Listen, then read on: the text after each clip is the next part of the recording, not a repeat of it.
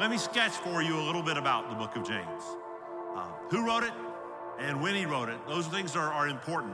There are only two candidates for author, James the apostle and James the half-brother of Jesus. James the apostle is not a great candidate because about 44 AD, James the apostle is beheaded by Herod. It's in Acts chapter 12. And that's a little bit early for the book of James. Plus, the author of James does not claim apostleship. And they often do when the apostles write letters in our New Testament. So taking James off the table, that is James of Peter, James, and John, those three inner ring disciples, is not him. Who's the other very likely candidate? Well, it's James, the oldest half-brother of Jesus.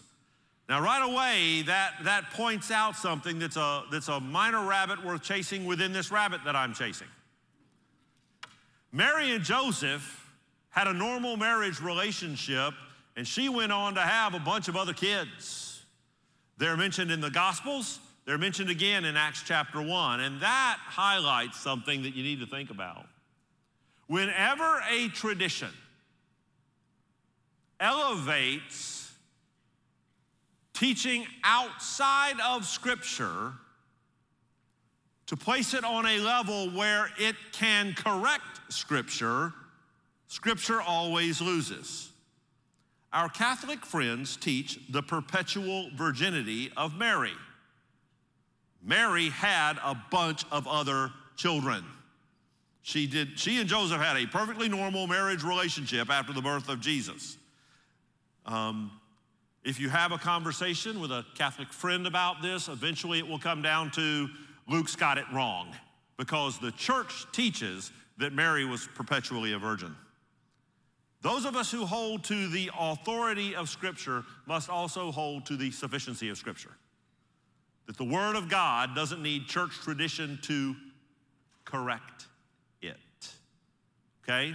It's a minor observation for James, but an important one, because James wouldn't exist had Mary remained perpetually a virgin, unless you're going to say there were multiple virgin births, and that takes your doctrine of Christ to a very weird place very quickly. James did not come to faith in Christ during the earthly ministry of Jesus. And that can be a puzzling thing, because you think James, exposed as he was growing up to Jesus, would certainly have good reason to come to faith in Christ. Unless you grew up in the shadow of an overperforming older sibling. Yeah. I was the salutatorian of the West Nassau High School class of 79. My big brother Van was valedictorian of his class. Russell, what's wrong with you? Van's room was always neat. Van never violated curfew. Van was a plague to me with his obedient mom and dad pleasing compliance through the whole set of years. Now, Van and I are very close today, but my goodness, he was a pain in my backside growing up. And if he had been the Savior of the world, and he isn't, I'd be in trouble too, because I'm not following him. But after the resurrection, according to 1 Corinthians 15, the resurrected Christ appeared to his younger half-brother James. And in that conversation, James came to faith in Christ. He shows up among the believers in Acts chapter 1.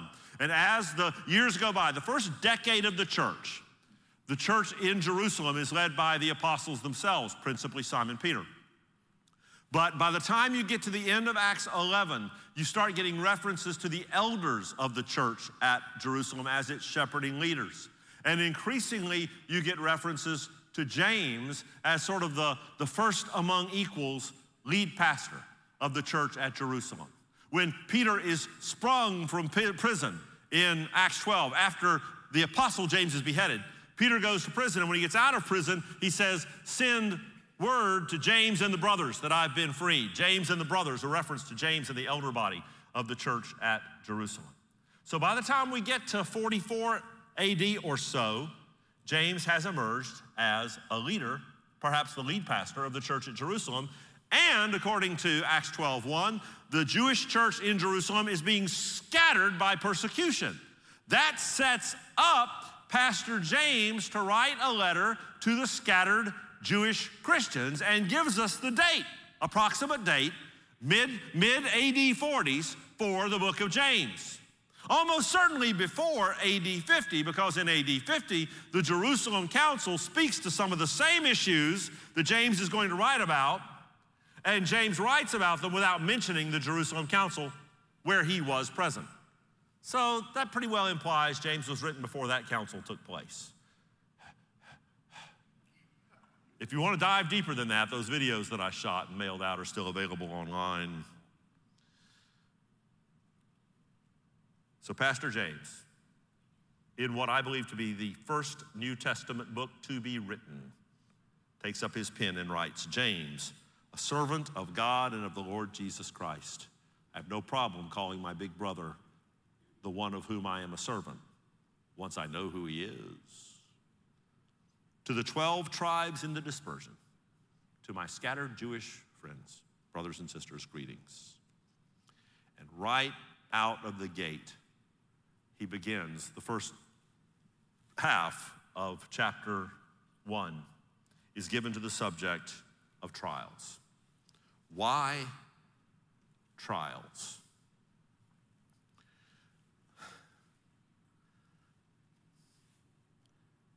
There's a extreme variant of so-called Christianity. It's fairly prominent out in the marketplace of ideas here in 2021. A version of something that calls itself the gospel, but its chief end and its chief message is to communicate that because of Christ, we can know that God wants you to have great health and a lot of money. Sort of a health and wealth message. That is not the gospel. That is a gospel that ought to be anathematized by every believer. It is ironic to me that Jesus Christ died broke, and they want to say his message is about you being completely healthy and having a bunch of money. So don't follow Jesus. His example's no good. Bizarre. But there's a lighter weight version of that can sort of seep into the groundwater if we're not careful. And that is that whatever Jesus wants for you, he wants your peace and preferences largely unmessed with.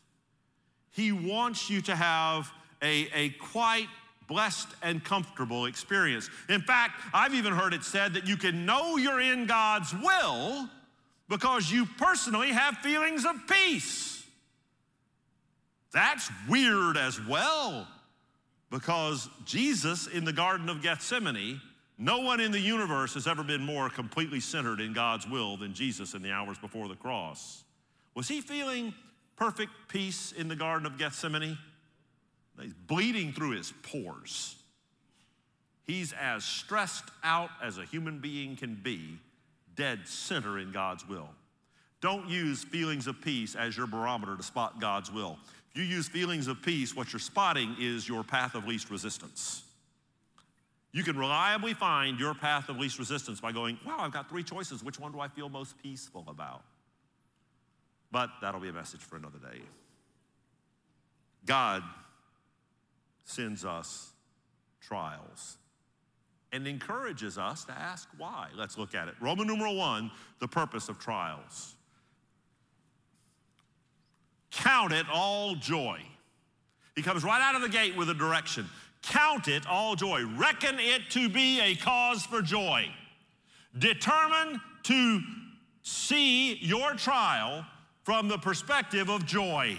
Count it all joy, my brothers, when you meet trials of various kinds. All right, let me give you a definition for trials. I love words and definitions. I looked around for one. A lot of them were way too long, and a lot of them were way too dictionary sounding. So I fiddled around, crafted, whittled, and this is what I've come up with as a working definition for trials. I think it's going to be on the screen. It's not on the outline. So here you go. A trial is a significant disruption of our pattern of preference and peace. A significant disruption. Not just I went to use the salt shaker and there was no salt left in it. But a significant disruption of our pattern. See, we live our lives seeking to build a pattern around ourselves where we're kind of getting our way in a kind of peaceful way. A pattern of preference and peace. And when something comes along and rocks that pretty hard, that's a trial. A significant disruption of our pattern of preference and peace. Count it all joy when that happens. Wow. Really? Well, before I can do that reckoning, before I can count it the way I'm supposed to count it, there's something I need to understand, and it's in the next verse. I need to have a realization. For you know, there's something you can know. There's something you can know, and knowing this will help you see your trial in a way that can be a source of joy. Well, I'll come back to that in a minute. Gail and I have built 3 houses together. Now, I don't know anything about the skills it takes to build a house. I am capable of changing light bulbs. I have hung a ceiling fan or 2. I've done some toilet repair, but most often I've ended up paying somebody else to fix my repair as I've made the problem worse. In the immortal words of Clint Eastwood, a man ought to know his limitation. And the times we've built a house, I haven't been able to carefully audit the progress and know that things are being done right because I'm clueless. But I do know this, and this is 3 times through the process. You have the big meeting, and you fill out all the paperwork, and you leave the big deposit check and sign a bunch of stuff, and they start construction on your house. And you go out there the next day, and it is still the unaltered sand pile that it was. Nothing happened. You come back a couple of days later, and still nothing happened. And you might decide to give it a breather for a few days, and you come back yet a few days later, and holy cow, they've put in the form, they poured the foundation, and the whole first floor is framed in. Whoa! But in building 3 houses, you know what's funny? I very seldom caught anybody actually working on the house that I was building. I could see some stuff happening, but then there would be these periods of weeks where whatever was going on, I couldn't see it. You know, maybe the electrician was pulling wires and the plumber was making things fit together right, but in terms of dramatic progress that I could see, there'd be weeks. And so my question would be, is there any work going on here or not? And for a guy who doesn't know anything about building houses, who's watched his own house get built 3 times, it's frustrating when you go a week or 2 or 5 or 7 and you can't tell whether there's any work going on or not. What does that have to do with rejoicing in trials? Grab this and hang on to it. Trials assure you that the construction site is active and work is going on. You are the construction site, and His impressing more deeply upon you the maturity to reflect the image of God and the likeness of Christ. That's the work.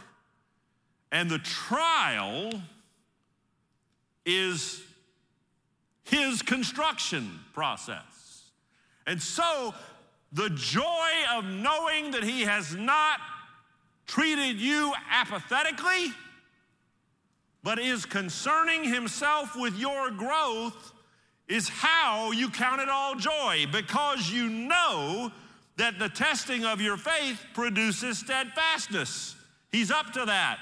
And then, so let steadfastness, patience, endurance, have its full effect, that you may be perfect and complete, lacking in nothing.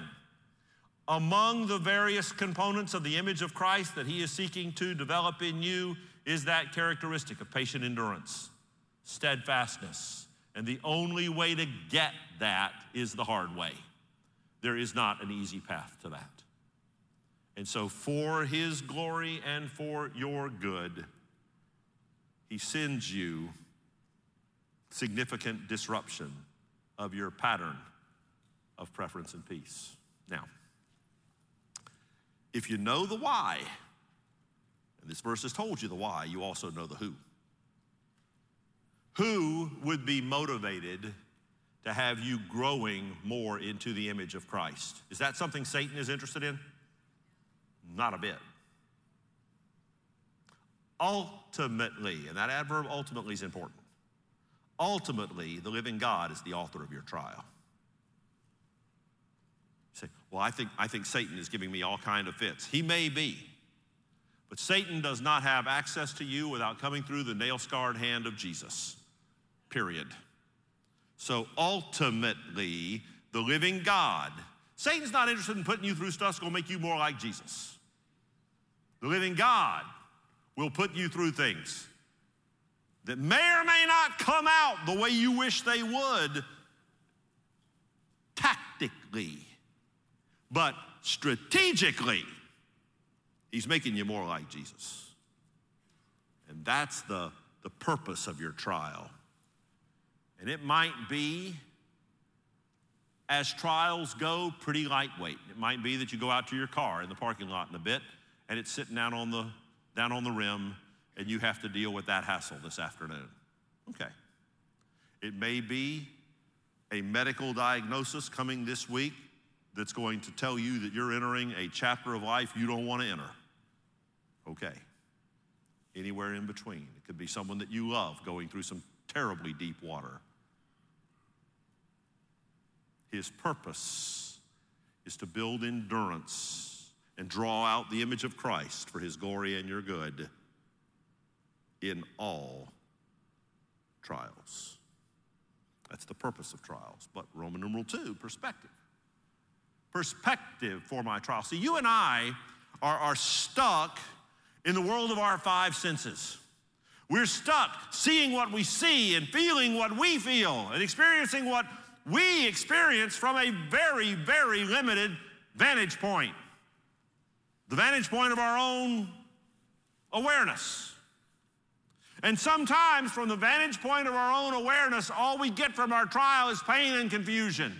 Lord, if you loved me, I wouldn't be going through this.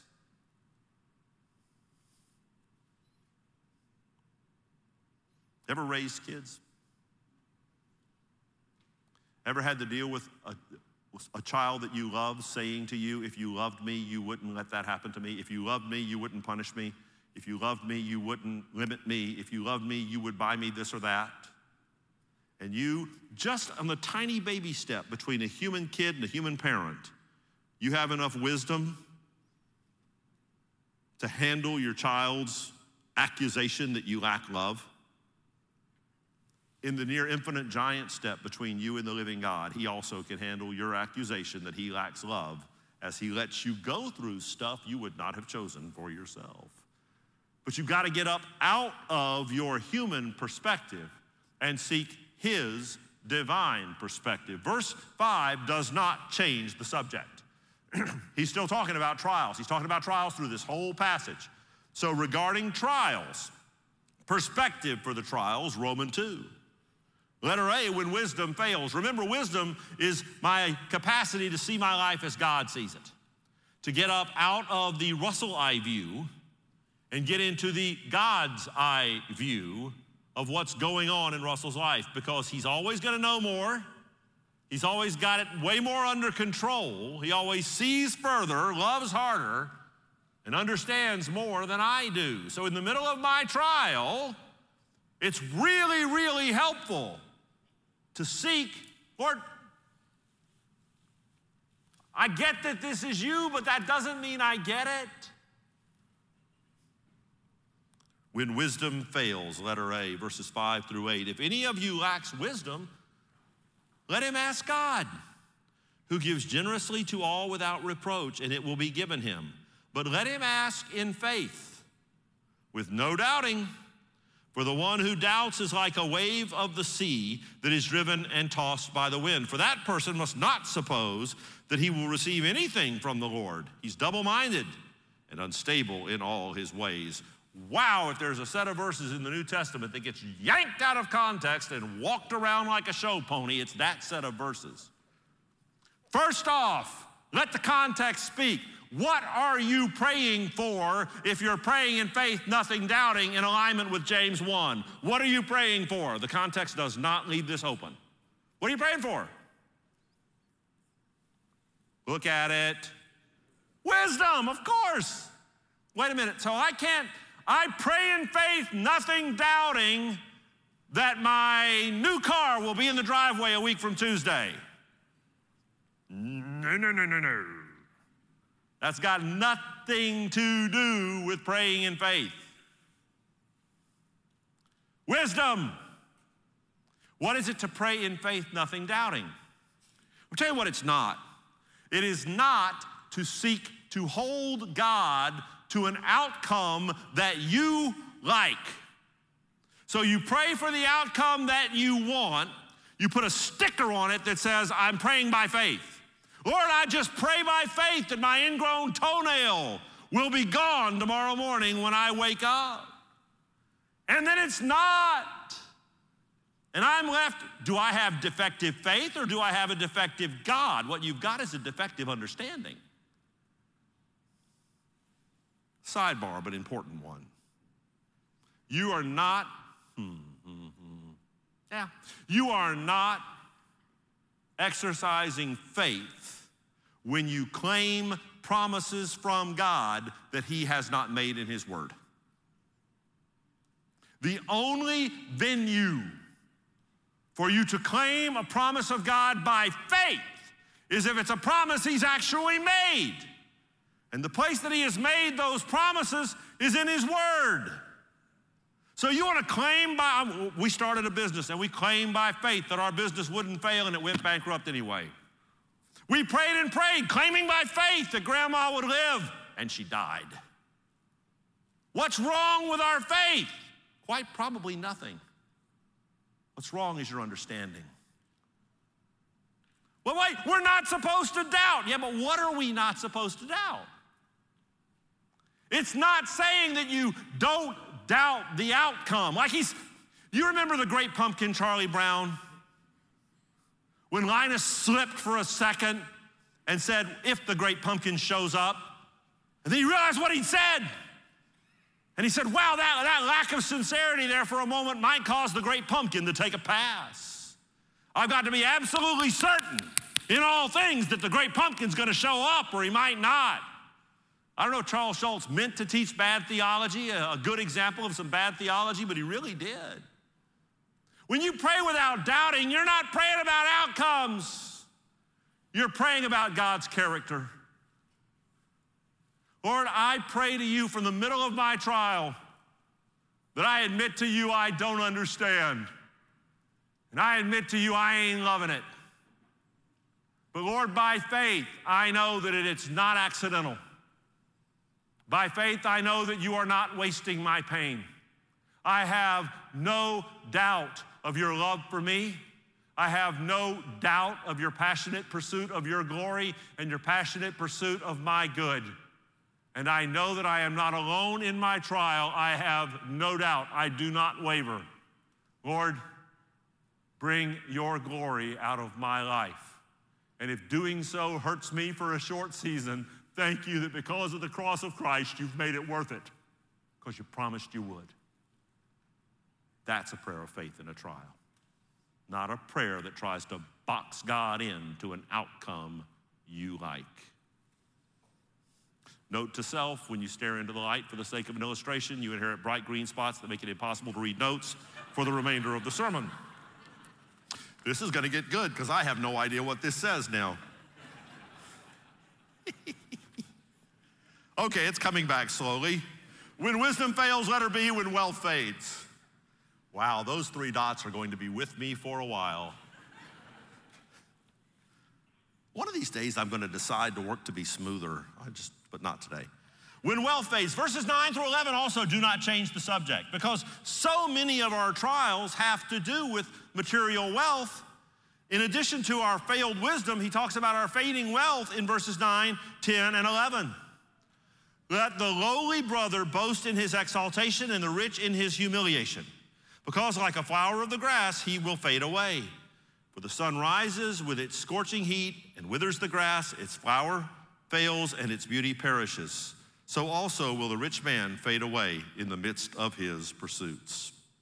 In short, what he's saying is this: given that so many of our trials have to do with our relationship to material stuff, if your trial is about a shortage of resources, boast that you have been made a joint heir with Christ and that ultimately you'll be fine. Even in the short term, he's promised to provide all our needs. We just have a hard time telling the difference between what a need is and what a need isn't. Right? Sometimes. By the way, if his word is true and if he has promised to provide all our needs, if there's something that you very much would like to have but he has not provided for it, what does that tell you? It's not a need. At least it takes the subjectivity out. And if you've got a bunch of stuff, don't get cocky. Because just like the poor man can look forward to the sufficiency of Christ and his joint heir position in Christ, the rich man can count on the fact that his wealth is going to go to zero. One day, it's gone. I do a lot of funerals. And the net worth of every funeral the net worth of the subject of every funeral that I've ever done is exactly zero. The estate might have it, the heirs might have it, but the guy in the box or the urn no longer has it. And your confidence should be in something other than money in your trial. All right, finally, we talked about purposes and perspective. Let's talk about third, perseverance in your trial. Here's the value. Here's the central behavior that should mark your interaction with your trial. It's what he's working on in you. It's that same steadfastness we talked about a few verses ago. Look at verse 12. Blessed is the man who remains steadfast under trial. Obedience. Faithfulness. Faith. Trusting God for the next step. It's not fireworks. So often in the Christian life, it's not fireworks, it's faithfulness. It's not some big, spectacular response. It's a steady on reliance on God's word and God's Spirit. For when he has stood the test, he will receive the crown of life which God has promised to those who love him. Christian, persevere through your trial and find that on the end of it, maybe there's an outcome you like and maybe there's not. But you'll be stronger. You'll be blessed by your trial. Always, ultimately, and maybe even in the short term. You will be confident. Look at what we've survived. And ultimately, you'll be rewarded. The crown of life is one of various crowns mentioned in the New Testament. The crown of life is always associated with the Christian persevering through times of difficulty. That's the path to the crown of life. And by the way, here it says it's for those who love him. I gather that's all Christians. So if you get the crown of life by passing through difficult seasons, and the crown of life is for all believers, it follows that all believers can look forward to difficult seasons. I'm glad God hasn't called me to be a salesman for the Christian faith. I think I would be not good at it. Here's the deal. The biggest problem you've got is a sin debt before a holy God. The biggest disruption of your preference and peace that's ever going to come for you is hell. And if you're outside of Christ this morning, the trials in your life are a loving God reminding you that you're a broken person in a broken world and nobody gets out alive. And the difficulties you're having are the gentle hand of a loving God trying to herd you to himself. The worst enemy you've got is your self-confidence. And the most loving thing that God will do for you is hit you and hit you and hit you and hit you until that is broken and you cry out for the Savior that you so desperately need. If you're here outside of Christ this morning, every difficulty you're having or have had is something you ought to thank the Lord for, as he is offering, seeking to drive you to himself. If you're a believer, look, you don't grow when it's easy. There's not an arena in life that you grow when it's easy. Resting isn't bad, but you don't grow by resting. You grow in the difficult times. You catch your breath in the rest seasons. He's growing you, and so he's sending you trials. Thank him for them.